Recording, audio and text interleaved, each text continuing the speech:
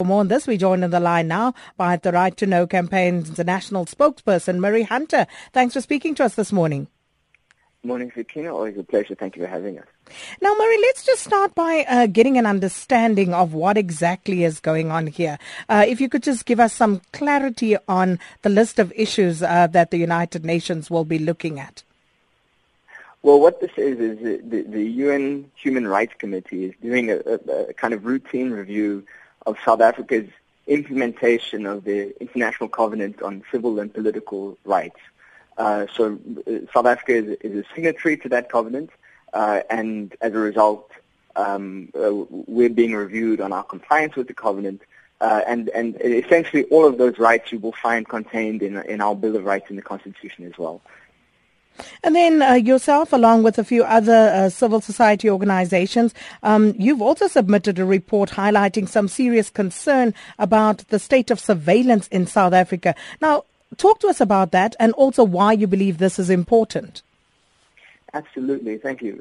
Look, I think that South Africans who have been following the news, for instance, with the scandal around SARS and this rogue unit, it's no secret to us that surveillance appears to be becoming an increasing issue in the South African political space.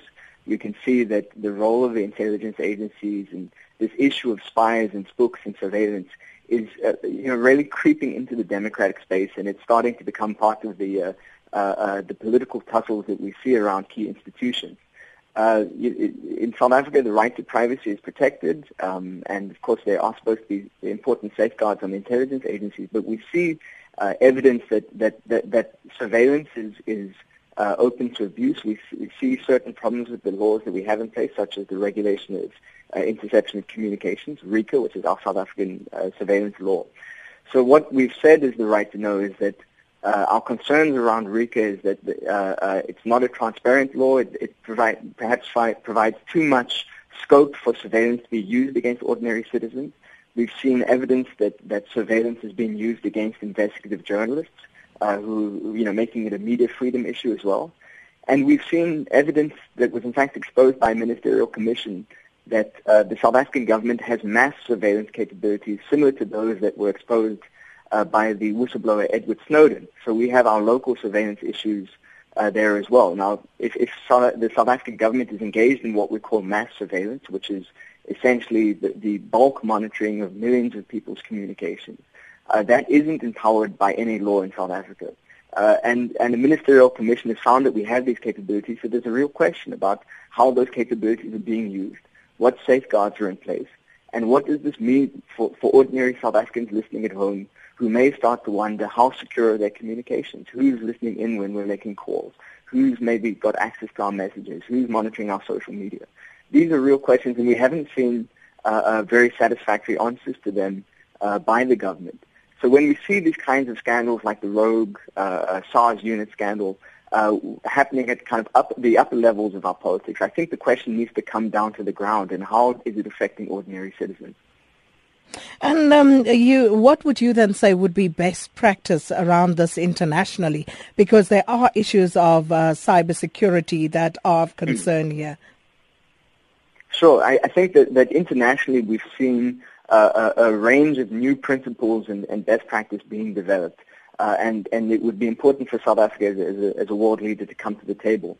The thing that we're saying is that any of these practices may be necessary for a government, but there needs to be a transparent law in place. There needs to be a lot of stronger oversight in place, and there need to be clear limitations on how these kinds of invasive capabilities can be used, whether it's cybercrime and internet communications, whether it's your cell phone communications. We need much stronger protections in place for the right to privacy.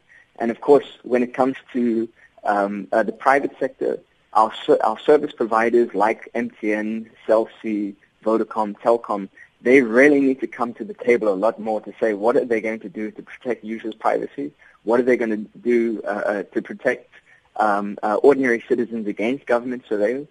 We've seen in the U.S., Apple, for instance, has really come forward to push back against government surveillance, and it's now time for local service providers to step up in that way as well.